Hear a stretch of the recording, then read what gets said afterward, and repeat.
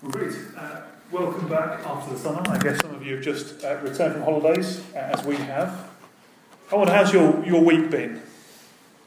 Has it been a delight? Has it been dreadful? How do you feel? A mixture, perhaps. See, this week we have a problem. I look down at the passage we just had read to us. Look at the top of the passage, the title there. That's part of the inspired text. That's in the original scriptures. We can't avoid it. We are reading a psalm. Well, thank you for that. We are in the book of Psalms. It's not a surprise. But this is a psalm for giving thanks. I wonder, are you in the mood for giving thanks? To put it more bluntly, are you in the practice of giving thanks? You see, this is a psalm for giving thanks, and we're never going to read it, and we're never going to use it the way it's supposed to be used if we never actually give thanks. So, as we come to this passage and look at the reasons it gives for us to give thanks, it's worth pausing and asking why we might not be thankful people. Why is there such a culture of thanklessness around us? And perhaps why is there a habit of thanklessness in us? I think beginning where we are as a culture will help us to apply this psalm as we go through. And the first thing to say is, as a culture, we're not very happy. A survey a few years ago by the BBC observed that we are 3 times wealthier than our grandparents' generation in the 1950s. We have more money, more free time, more toys, and yet we are less happy than those in post-war austerity Britain. And the writer of the article observes that the story of wealth failing to translate into extra happiness is the story of the Western world. Richer than we've ever been then, and increasingly miserable. Hardly a formula for thanksgiving. And more than that, the survey said, what do you think the government should do about it? And 81% said they should be in the business of generating happiness for us. That is what the government is supposed to do. You see, people are beginning to realise that having more stuff doesn't make us any happier. I wonder, why is that? I guess there's a number of factors. I guess we'd all be in different places. Some of us will be grieving very deeply at the moment, and I guess we'd have every right to be struggling with Thanksgiving. But there are some things that even our culture has observed. An article in the Huffington Post last year observed this phenomenon, and the writer, Tim Urban, argued this, that you can measure happiness. He said, roughly, there's a rule of thumb. Take the reality, subtract what we expect, and if our reality exceeds our expectations, we're happy. If our reality is much worse than our expectations, we'll be deeply unhappy. And we could apply this, couldn't we, to the 1950s. People post-war, I guess, had fairly low expectations of what life would be like. And so when their lives were better than they expected, they were happy people. I wonder, what about our culture today? Does our reality exceed our expectations? The writer goes on to say, actually, the children of that post-war generation, I guess many of us, we saw the prosperity of our parents' generation, and we were encouraged to reach for the stars. Told that we could have anything that we wanted, be anything that we wanted. Urban says the baby boomers worked hard to have a little garden for themselves when they retired. But Generation Yers like me, and I guess like many of us, we want our garden now. And we want a garden filled with roses. And in fact, because we're so special, because the education system, our parents, everybody's told us that we're so special. We don't just want a garden with roses. We want a dancing unicorn in the middle of it. See, Urban says, and I think he's right, we write our own story. We've written a story in which we are the centre, and we expect the whole of the created order to sing to the tune we're writing. Does that make sense? I think there's a lot of truth in that observation. And so he says, Generation Yers expect the top grades in their class without having to work for them. They expect the best job in the city. They expect to get promoted when they've done hardly any work, because the world has to lay on a plate the things that I want, because I'm so special. And so we live in a generation where reality minus expectations, incredibly lofted, inflated expectations, equals misery. Where does that come from? I'll give you a Christian perspective, just as we come towards the text.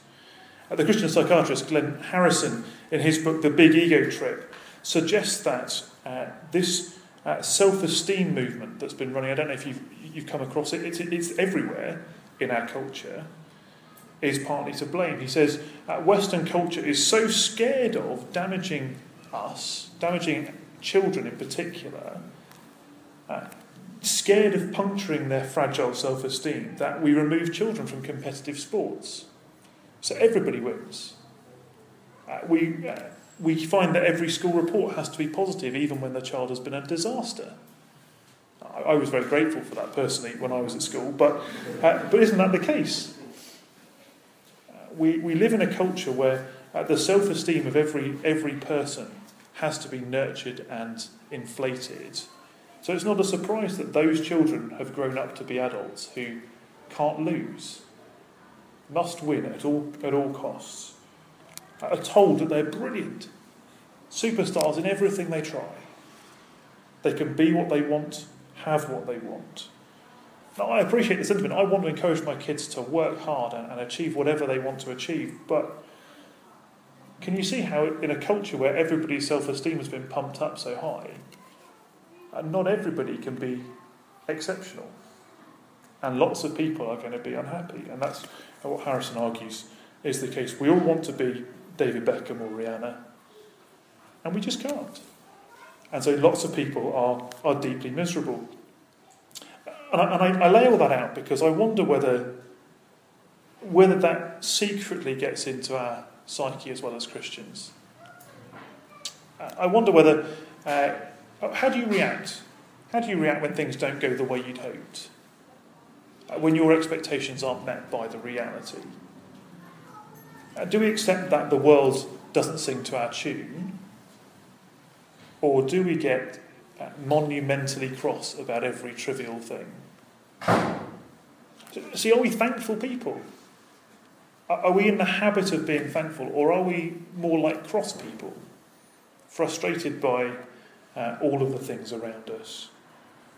We are a generation that has more blessings, more to give thanks for than any generation in history. So are we more thankful than every generation in history? This psalm calls us to give thanks.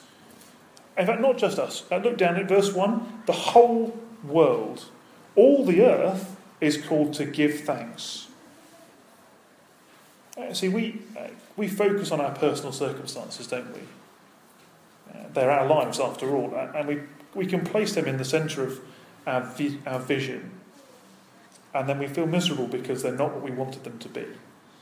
But the psalmist is asking us to please take our eyes off ourselves, lift our vision to something much, much bigger, something that the whole world can see, something awesome, something that's truly praiseworthy. It's something that should cause you to praise whether you've been a Christian for decades or even if you're just looking into Christian things for the first time. But it is something that cuts to the heart of our self-centred narratives. Our passage divides, as the NIV has put it there, verses 1 to 3 and verses 4 and 5. And the two big points are pretty clear, aren't they? Verse 3, know that the Lord is God. And verse 5, for the Lord is good. And it's really that first point that cuts us, I think. The Lord is God. See, the psalmist tells us that something in us needs to change. If we're miserable at life circumstances, or even if we're fairly indifferent and thoughtless about God as we plod along, then something needs to change. And it's not our circumstances, it's something in us. Know that the Lord is God. For you see, this cuts us because if the Lord is God, well then I am not, and nor are you. That Generation Y habit of writing ourselves into the centre of the story, well, that's got to be wrong, hasn't it? Because we're not the centre of the story. Of course, there is a story, it's just I'm not the author. I may not even appear as a remotely important character in the plot. If it feels to you like the narrative that the world is living is running roughshod over the story that it should be telling, the story you want it to tell, it is because we long for what we want, whilst God is the author of the story. I'm not God. I don't get to write the story, and the rest of the world, the rest of the world knows that. Nobody else is singing to my tune. I don't have artistic control over the universe. There is only one Lord, only one God, and neither you nor I are He. And it gets worse for us, doesn't it? It is He who made us. The Lord is God. It is He who made us. That is, the Lord alone is God. He alone has the power, and He has the right to rule. He has the right to rule because He made us. The things that He made are His, and He can do what He wants with them. We like to think we're independent. We like to think that we are God, but actually, God alone is God. We are His, and He can give us whatever part in the story He wants. He writes it, and we live it. Of course, we can stand up to God, wave our fist in defiance and say, no, I'm in charge. But as Psalm 2 tells us, God just laughs. And that's right, isn't it? Because it is laughable to openly defy God like that. It would be like King Canute standing on the beach ordering the waves to recede. It's foolishness, legendary foolishness. We are not God. See, I wonder whether when we find ourselves disappointed with life, frustrated, angry with the way something has turned out, differently to what we planned, I wonder whether we're just beginning to see the fruit of our desire to be God. We write our own story, don't we? But God Tipp-Exes out all the stuff that He doesn't want to see and writes a new story over the top. And it can be really frustrating. It hurts. It hurts us because it undermines our sovereignty, wounds our pride, as well it should, because the Lord is God, and we are not. I guess you might see it in a number of ways. In our house, you see it with my kids demanding their pudding before they've eaten their dinner. I want it now. And we say no. The world doesn't dance to their tune. I guess it happens when we are overlooked for promotion we were certain we were going to get and was part of our planning. I guess it happens when we'd hoped to be married or have kids and we haven't yet. I'm not meaning to diminish the pain of any of those things.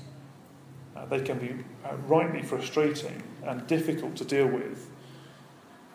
But when we get angry about the story that God's writing for us, does it not show that we want to be God? To change His script, to make Him dance to our tune? And the Lord in His kindness doesn't give us what we want. He gives us a wake-up call. He asks instead, are you really God? The Lord alone is God, His plan, His rule, His agenda, and we simply misunderstand our place in the created order. if we want something different. Verse 3 speaks of God's right and power to rule. I guess it might leave us frustrated, fatalistic. We just have to make the best of whatever God dishes out to us. And I guess in a sense that's true. There is a sense in which every person in the world just needs to come to terms with the fact that God is in charge and we are not. But actually, if you're a Christian here this afternoon, then that sort of bleak picture can be turned on its head in the rest of our psalm. Yes, in a battle of wills between us and God, we will lose.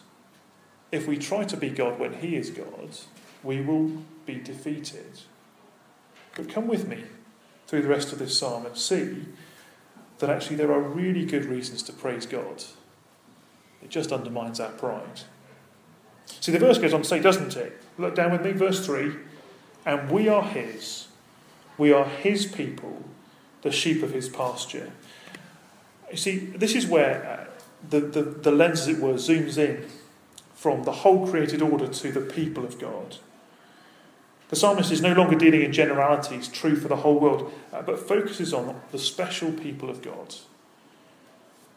Everyone is created, but not everybody is God's treasured possession. We are his sheep. That is stupid and prone to wander off from the shepherd, but under his protection. As Psalm 23 reminds us, the shepherd may lead us through the valley of the shadow of death, but he is leading us. He is with us, and he's taking us to secure rest in greener pastures.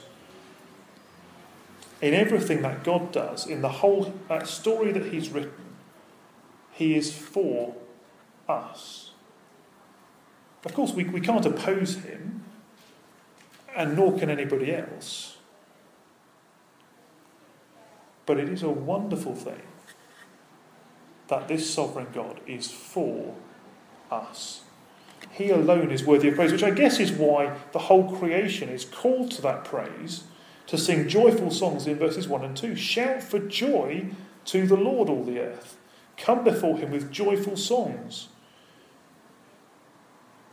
And if we can't, why not? If we'll humble ourselves, then we can. You see, it's hard for us sometimes, isn't it, to sing joyfully to the Lord because the circumstances of life are not joyful. How do we sing joyfully to the Lord when our treasured plans lie in tatters on the floor?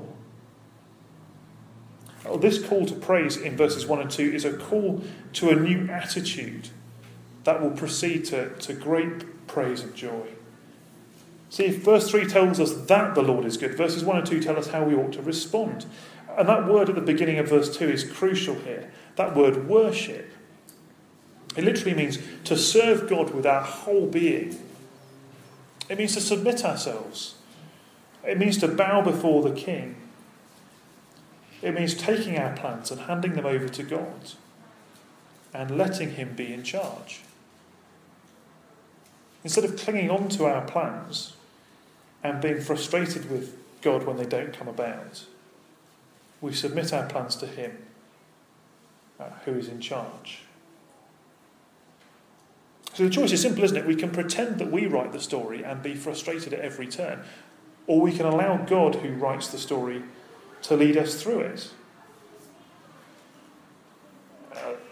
Now that poses a dilemma for us, doesn't it?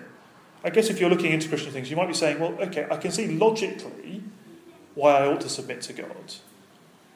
Because he has power and he has authority and he has a right to rule. But is it good for me to do that? Is it a joyful thing? Will it really lead me to praise? See, we're not comfortable, are we, as a culture, with the idea of absolute power. I guess it comes up images of North Korean leaders with whole nations under their thumb, a threat to their people, a threat to the world. And the old dictum, absolute power corrupts absolutely, comes to mind, doesn't it? So it's great for us to remember that the Lord is not only God, but verse 5, the Lord is also good. So verse 1 to 3 is about God's power and authority. Then verses 4 and 5 is about the way that God uses that power and authority. I see, what if the one with absolute power was actually absolutely good as well? When verse 5 tells us that the Lord is good, the psalmist isn't using the word good in the way that we would tend to use it. It's not the pizza was good, wasn't great, but it was okay. It's not that sort of good at all. The word here means good in a perfect sense, infinitely, consistently, unwaveringly good, holy and pure in every conceivable way. It's the same sense of the word good that God himself uses of creation when he makes it in Genesis 1. God himself is goodness. Everything he does is perfectly good. That's how he uses his authority. That's the way that he writes the story. It's a goodness that lasts forever. Did you notice that? The Lord is good and his love endures forever. See, my goodness, if such a thing really exists, is quite fickle. Just ask Mim. 1 minute loving, the next minute harsh and unkind. But God's goodness is infinite in its scope and in its duration. It never stops. He's never anything less than perfectly, wonderfully, beautifully good. He never changes. He's in no sense fickle. He never shows the slightest inclination to turn away from his goodness. What he is, he always was and always will be. The God that the psalmist knew here is the God that we know today and the God that we will continue to know 1 billion years from now.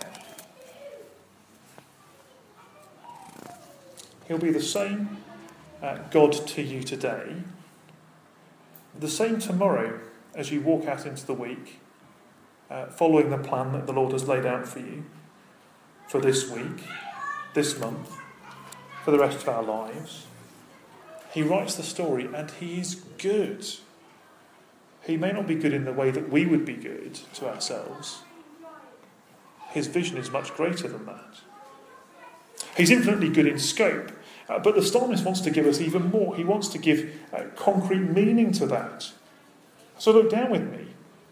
That goodness is described in terms of his love and faithfulness. The word love there is a really important Old Testament word. It's the word chesed. It's a word that is pregnant with meaning for the Israelite reading this and singing this, because it captures the core of who God is in his commitment to his people. He is love, steadfast and unwavering love, and never less than perfectly realised love to all his people.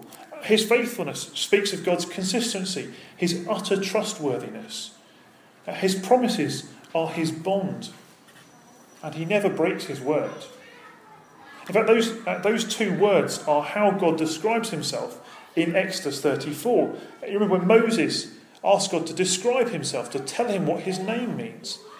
And the Lord takes Moses and puts him in the cleft in the rock and passes before him, declaring, the Lord, the compassionate and gracious God, slow to anger and abounding in love and faithfulness, maintaining love to thousands and forgiving wickedness, rebellion and sin.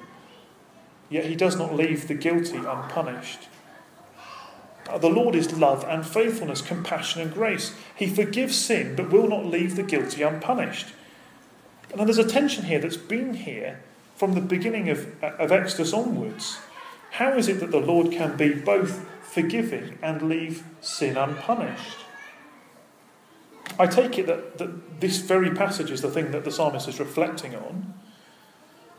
And so as he gives this song of thanksgiving, he's giving it as one who has been forgiven. Here is a God who forgives sin. Here is a God who is infinitely, perfectly for his people in forgiving them. And yet a God who takes sin seriously enough that he must punish it too. Well, if the heart of worship in verse 2 is to submit ourselves to God's plans and purposes, the heart of sin is trying to live independently of God. And we have a choice, don't we? We can choose to submit to God and be part of his people and be embraced by the God who forgives sin, or we can choose to rebel against him, to stand aloof from him. But he is the God of infinite power, and he will not brook any rebellion. He won't leave the guilty unpunished. We've nowhere to hide. So if that is you this afternoon, be sure that your sins will find you out. If you stand outside of God's people looking in, then let me say you are welcome amongst us. Come back and back. But don't stand outside God's people for too long, because you stand in a very serious place. This is a God of all power who will not brook rebellion. Come and worship the Lord with gladness. Because, see, this Lord, he's utterly opposed to those who rebel against him. But for those who will submit, for those who will come to him, who belong to his people, then he's utterly committed to our good. See, by trusting in Jesus' death in our place, that rebellion that God hates is punished on our behalf, and we are forgiven. And you see there, don't you, how committed our God is to our good. Don't you? Will you turn to him? Will you come to him? He is the Lord. In fact, the psalmist calls him the Lord 4 times in these 5 verses. And again, that's God's covenant name. It's the name that represents to his people how committed God is to them. He's the God who covenants with them, who makes promises to them, who has embraced them as his own people. Everything about this psalm says, you, my treasured people, I love you. I'm utterly, utterly committed to your good. So if you're here as a Christian this afternoon, do you know that the Lord is good to you? That he's utterly committed to pouring out his love and his faithfulness on you? I take it that's why the scene shifts from verses 1 and 2 to verse 4. See, in 1 and 2, we're celebrating the Lord's power and his authority. But it's in verse 4 where we're told to approach him. Did you see that? Because God is utterly committed to us and to our well-being. We can approach him. We can enter his gates and come into his courts. We can draw near to him. See, sometimes we're tempted to keep God at arm's length for fear of what getting too close to him might mean. But here we're encouraged to come right up to God, come into the temple courts, draw near to the place where God dwells with his people and praise him. See, where verse 1 and 2 is a general celebration of God's greatness, verse 4 is about thanksgiving. It's about offering praise. This is the point where we realise God is for us. Who can be against us? And so we praise him. Now we give thanks. We give thanks, don't we, when somebody gives us something great, a Christmas gift that's right off our hit list, as it were. And when you get that gift, you give thanks, don't you? And so it is here. We've received a gift. Of course, we've received many gifts from the hand of God, but what is the gift here? The gift is God himself. And the core gift in this psalm is this covenant relationship with God that never wavers, because our God never wavers. The psalm is not reflecting on the little gifts in our lives. It's reflecting on the greatest gift. It's reflecting on something that's visible to the whole world. Of course, he's looking back to the Exodus. The psalmist is looking back to the Exodus and looking at the way God revealed himself as a covenant-making God who rescues and loves his people, one who protects Israel. How much more then we as God's people today, who look back on a greater Exodus? Of course, there's so many things we could say about what God has given us through Jesus. The way he gives us a future that's certain and wonderful. The way he gives us each other. The way he walks with us day by day. But surely the thing that we're supposed to see here is that the God who loves us went through suffering for us. The God who loves us conquered evil through his suffering, showed his strength in weakness. Friends, if we ever doubt that God can work through our sufferings for good, look at the sufferings of Jesus. God turns the greatest evil in history into the greatest victory for us. And as sin lies bleeding on the cross, as Christ died, we are assured, surely, that God is totally and utterly committed to us. We're assured, in fact, aren't we, that God's plans for us are just far greater than any plans we'd come up for ourselves. We wouldn't write this story, would we? Would we send the Son of God to the cross? Of course we wouldn't. We lack the imagination for that. God's ways are far above our ways. And so when he chooses not to give us the things that we have our hearts set on, it is because he has something much greater for us. It's an act of his kindness not to give us the things that we desire, because he loves us and wants to give us himself, wants to give us something far better than we can conceive or imagine. Friends, he may lead us through the valley of the shadow of death, but he is with us. When everything else is stripped away, we have this God leading us to better pastures. The whole earth is called to celebrate this great God, isn't it?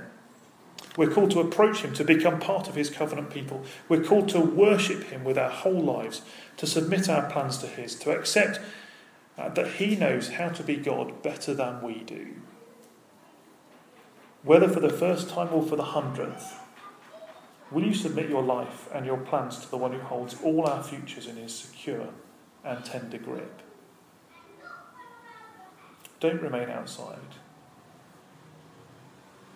I worry sometimes that for those of us who are British, we allow our Britishness to excuse grumpiness. It's kind of a national trait, isn't it? Grumpy ingratitude, sort of mumbling under our breath about the service in the restaurant or whatever. Friends, that's not on. For us as believers, that is not on. The Apostle Paul, doesn't he, in Philippians 4, he writes from a Roman prison where he is rotting away, and he says, I've learned to be content in every situation. Because he knows the God who gives him every good thing. It would be a scandal if we left here ignoring the things that God has done for us, is doing right now for us, and will do for us every day until the Lord Jesus returns. God has given us so much. Can we really be people who don't celebrate that, who don't praise him, who don't come into his courts with thanksgiving? But if we're going to do that, we're going to have to crucify our pride. We're going to have to crucify our worldly ambitions, our desire to write the story, and instead entrust ourselves to the one who makes the perfect plan and who loves us and will guide us along the way. Friends, we all have plans for the future. I guess you can't really get up tomorrow without having a plan to go to work or whatever. Perhaps they're cherished plans, plans we've had in place for years and years. Can we loosen our grip on them today? Can we turn those things over to God? Are we prepared to let God be God for us? He alone holds our futures in his hands. Will we willingly submit to his plans, knowing that he's better at being God than we are? He knows what he's doing. How will we respond when our plans don't come off? Will we rejoice that God is doing something better for us? Will we accept the disasters and the trials when they come along? And will we remember that we have God? Will we cling to him? Will we love him? Will we draw closer to him when our plans disappear and when we can't see the path that the Lord has us walking? I guess for some of us that might be very real for us right now. How will we let thanksgiving into our lives? And let me encourage you to, as you go home today, to count your blessings, to begin to make a list and just see how many things the Lord has done for us. But make sure you put at the top of the list that he's given you himself. Are you able to see past all the broken dreams to all that the Lord has done and is doing for you? Let me pray for us. Our Heavenly Father, you are so great. You are God, whose plans are far above our plans.